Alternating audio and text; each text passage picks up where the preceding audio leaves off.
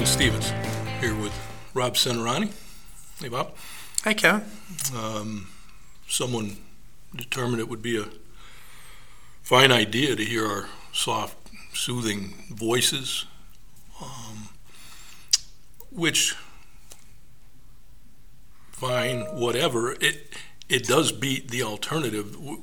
We don't have a camera on us. I think that's a service to the readers and viewers in itself. Good thing, yes. I was thinking the other day, if people didn't have to listen to us talk, this would be the perfect medium for us. Oh, I love it. Yeah. That couldn't be more well stated. Outstanding. For starters, this is the first time we're doing this. How about, I'll throw this out there, we talk about some things we'd like to see in 2019. I like it. Starting with, you fire away. You want me to go first? Why wouldn't you? All right. I've been on the wrestling gig this will be my fourth season doing that, and I'd like to see more wrestling state champions this year. 3 years that I've been doing it, Section 4 has crowned 2 state champions, Kobe Garahy in 2016, he was from Maine Endwell, and last year Dante Geislinger from Norwich.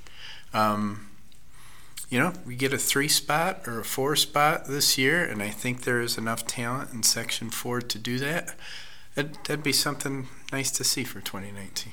I'd be revisiting the olden days. Yes. Because it wasn't all that uncommon. It doesn't seem like not too awfully long ago to have multiple winners. Yeah, 5, 6. The year before I came back to the paper, 2015, we had 5. So who knows? Maybe I'm the jinx. But it's happened before. Yeah. Yeah. But we have the talent. I mean, there's some Geislinger looks good again.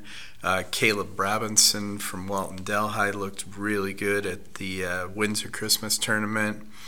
Mikey Squires from Norwich, the Worthing brothers from Tioga, and Austin Lamb. I mean, I could keep going. Trenton Rupert. I was just going to throw that name out. We don't root for kids. We don't root for teams. But there's a kid I'd be rooting for. Newark Valley, big boy, had his football season cut short. Or actually had his football season delayed and started midway through. Was never quite himself. But there's a kid I'd like to see hit it big. Good kid. 18-0 so far this season. So it doesn't look like there are any, anything holding him back from the car accident he got into. So that's a good thing. What else you got?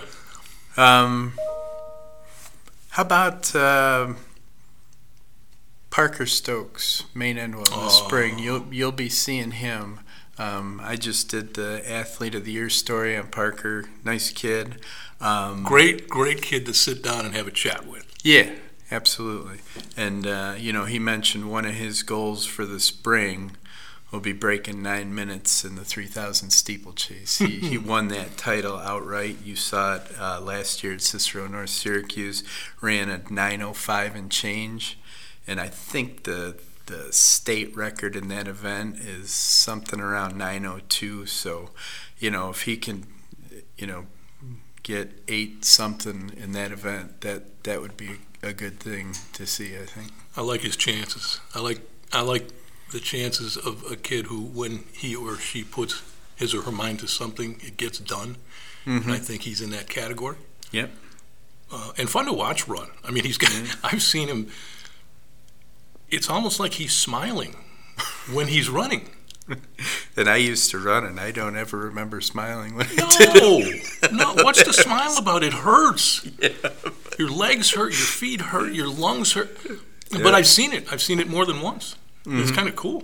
But we've got it in a photo somewhere, too. And he will not talk himself up. I mean, he's just downplays everything he does. It's refreshing to see that for a kid who has that much talent. Yeah. He's going to be going to Georgetown when he graduates, so they have a pretty good track and field / cross country reputation. Not bad. Mm-hmm. What do you got? Off the top, just kind of more general stuff.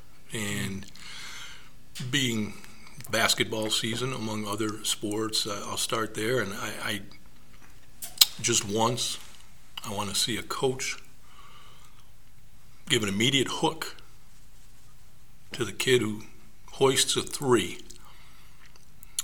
while ignoring that teammate who'd work his or her tail off on a block to get open, seal off a defender, show a target, darn near begging for the ball. And once that three goes up under those circumstances, make or miss, boom, Oak Ridge.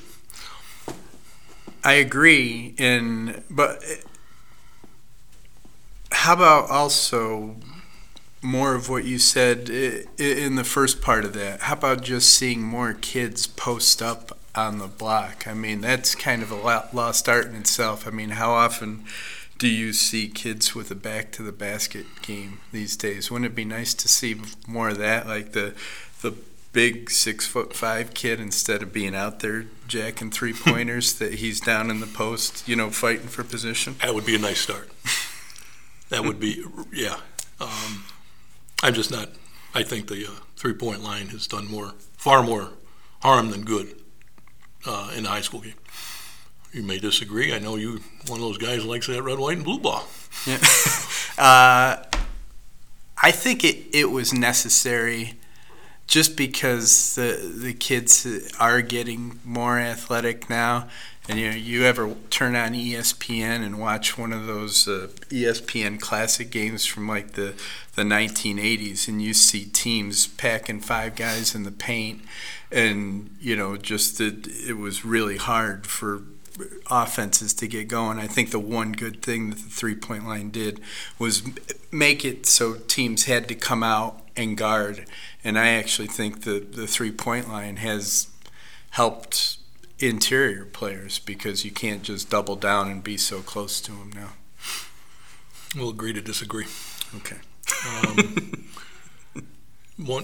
Into the spring, I want to see pitchers working quickly and throwing strikes. I don't want to see dawdling. I don't want to see nibbling. I don't want to see eyes rolling on a call, non-call, whatever. I just get it done, because the pace of the game starts there. Yep. And, those are the best games you cover in high school. Oh. You get those, 3-2s, 2-1s, where both kids have command of the strike zone. And, I remember talking to Nick Anderson about this last year, and, how important it is when you have a kid who throws strikes, because, it's hard to hit a baseball. When you have a kid who has command of the strike zone and can throw 1 or 2 pitches for strikes, he's going to be good. Mm-hmm. He's going to get guys out. And that's, if you can get 1 or 2 of those kids on a pitching staff at the high school level, you're going to have a chance most games. Yeah. A couple more things I want to throw out there. Again, just general stuff, but regardless of the sport, I'd like to see the end of look at me kind of nonsense. Whether it be some big show after hitting a shot or a home run or this or that, or just some subtle little hand signal. They become a little more popular than they ought to be. Mm-hmm. But no, just play. Kind of stuff makes good kids look like chumps. That's all it does. Yeah, and it's becoming more prevalent, I would say. Creeping into the high school level, that's more yes. and more. Yep. As the years have gone by, and you see it a lot. Turn on any nationally televised game. There seems to be a lot more in-game celebrating. I mean, I think it was, Paul Brown who said, act like you've been there before. And it just seems like in-game celebrations, as the years have progressed, there's tons of them now. There's a lot of celebrating during the game, and I was always taught that you celebrate after the game, and that's if you win. There you go. Mandatory viewing for every high school kid should be Walter Payton after scoring a touchdown. Yeah. Right? Yeah. You just flip the ball to the ref and go to the bench. Yeah. Yep. Speaking of the ref, I want to see common sense officiating on a consistent basis, and I see plenty. And I'll give a great example. It's a football game I covered in the fall, doesn't matter which one. One-sided game on a hot day, one-sided game in the first half. The team on the losing end was not only not very good, but it was not very deep. Second half took 35 minutes. Fourth quarter took 12 minutes. Now, was that in the handbook or what happened? No, but it's in the common sense book. And along those lines, I mean, it was great. It was fabulous. I applauded it. Just a little thing, that moving screen isn't necessarily moving with 3.5 minutes left in a 22-point game. Yeah. Nor was that center in the lane for 3 seconds under those same circumstances. Never mind that he or she was in there for 7 seconds. Right. High school, big old strike zone to begin with, and then it really expands when it's like 9-0. It just, and I see plenty of it, but I also see some like head scratchers here and there. Those guys I couldn't do it. Don't get me wrong. I couldn't do their job. No. But just for what it's worth. Mm-hmm. Yeah, and applaud all those guys who still do it. Oh. And it looks like a lot of them are getting up in age. I've been seeing the same ones for a long time. And, hopefully there's a new group that follows the group that's been around for a while. But like you said, that's a tough thing to do. Yeah. Why is that computer beeping? Any idea? I don't know. Just wants to make sense, I guess, Kevin. Okay, I got it. What else you got? I mentioned Nick Anderson. He coached Seton Catholic Central's baseball team in the last 2 years. 2 years ago, they made it to the state semifinal. Last year, they made it to the state final. And I went with my son on a recruiting visit to Cortland State about 10 days ago, and expecting to see Joe Brown, Cortland's coach, whatever. But I walk into the office, and who do I see but Nick Anderson, which I did not expect to see him. He's an assistant coach at Cortland State now. And I got to talking to him, and he was saying that there's going to be a lot of new coaches in Stack for baseball this year. Not only is he leaving at Seton, at Windsor, Joel Bennett, who had probably about a handful of years coaching at Windsor, he's not doing it anymore. And Brandon Olbreys, who coached Deposit Hancock to a state championship last year in Class D, is taking over at Windsor. He mentioned Mike Allen at Shenango Valley. He's not doing it anymore. Mentioned openings at Forks and Johnson City. So what we'd like to see in 2019, what we will see in 2019 is a lot of new baseball coaches in Stack for baseball. Shift gears. I'm going to tip my cap to a couple of basketball players, excuse me, I've seen thus far, kind of caught my eye. One of them, Horseheads, Jillian Casey. I've been told she was a shooter, which she most certainly is. She dumped 38 on JC, I believe.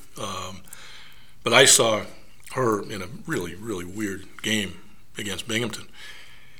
And, yeah, she hit the winning shot. Great shot, 3, time winding down. But fine and dandy. She guards, she boxes out, she works and works and works to get open. She puts the ball on the floor and gets to the rim, which I was told was not her forte, but it sure was that night. Just a joy to watch play. And another one, and a delight to talk to also. I got to throw that in. Mm-hmm. Another one, Mojo Ajak from Seton Catholic Central. The quote-unquote fifth starter in terms of probably basketball ability. But I'll take him. He works, and he works. And I saw him get 14 rebounds. Maybe I saw the game of his life. I don't know, but boy, he looked awful good to me. Because I saw the same thing against Oneonta a couple weeks ago. He does work on the inside, and it's a lot of the stuff that it's not glamour stuff. It is work what he does. Yep. And they obviously have a lot of options on offense. So you actually need somebody like that who's not going to require a lot of shots. I mean, they don't run anything for him. No. But just on offensive rebounds and battling, he'll probably get 6 to 8 points a game just doing that. I didn't see this one, but Kyle Coffin, Newark Valley, 55. Yeah. 25 in the first quarter. 8 threes. And it wasn't like he was out there doing it to pad the numbers or whatever. It was a 2-point win. Yeah. We have both seen him play football, and he's awful darn good. Mm-hmm. But I want to see him in that other sport now. Yeah, 55. And he'd had 40 earlier in the season. Mm-hmm. I was thinking about that. How often, maybe we get a 50-point game maybe once every 3 or 4 seasons. You ever covered one? No, I've never covered one. But then you see what that Joe Girard the third does, where every time I look at the tweeter, Girard 57 against this team or 55 against this team. I mean, for 2 years running now. I got to say this though. Pardon the interruption. I've got to say I also look at the shots attempted when I read about him. Yeah. It's he's not Mojo. No. No. Volume shooter. Anything else? I just wanted to mention, things we'd like to see in 2019. At some point, to see Kiera Fisher come back. Shoulder injury that wiped out this season for her.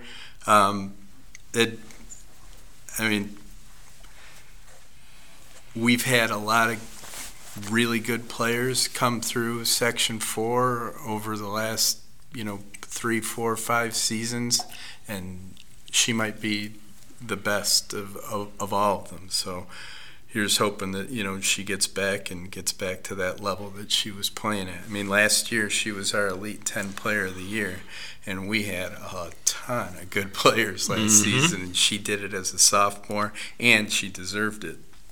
So, it's kind of disappointing to hear a few weeks back that she wasn't going to play this season. Well, she did that last year. She did what she did with some shoulder problems because she wore that brace or whatever it was fairly consistently, as I recall. Harness, there we go. Mm-hmm. That's all I have, Kevin. Let's call it a wrap, and maybe if we don't get an overwhelming amount of negative feedback on this, maybe we actually do it again. I'm not liking our chances, but there we go. Okay. We'll see. Yep.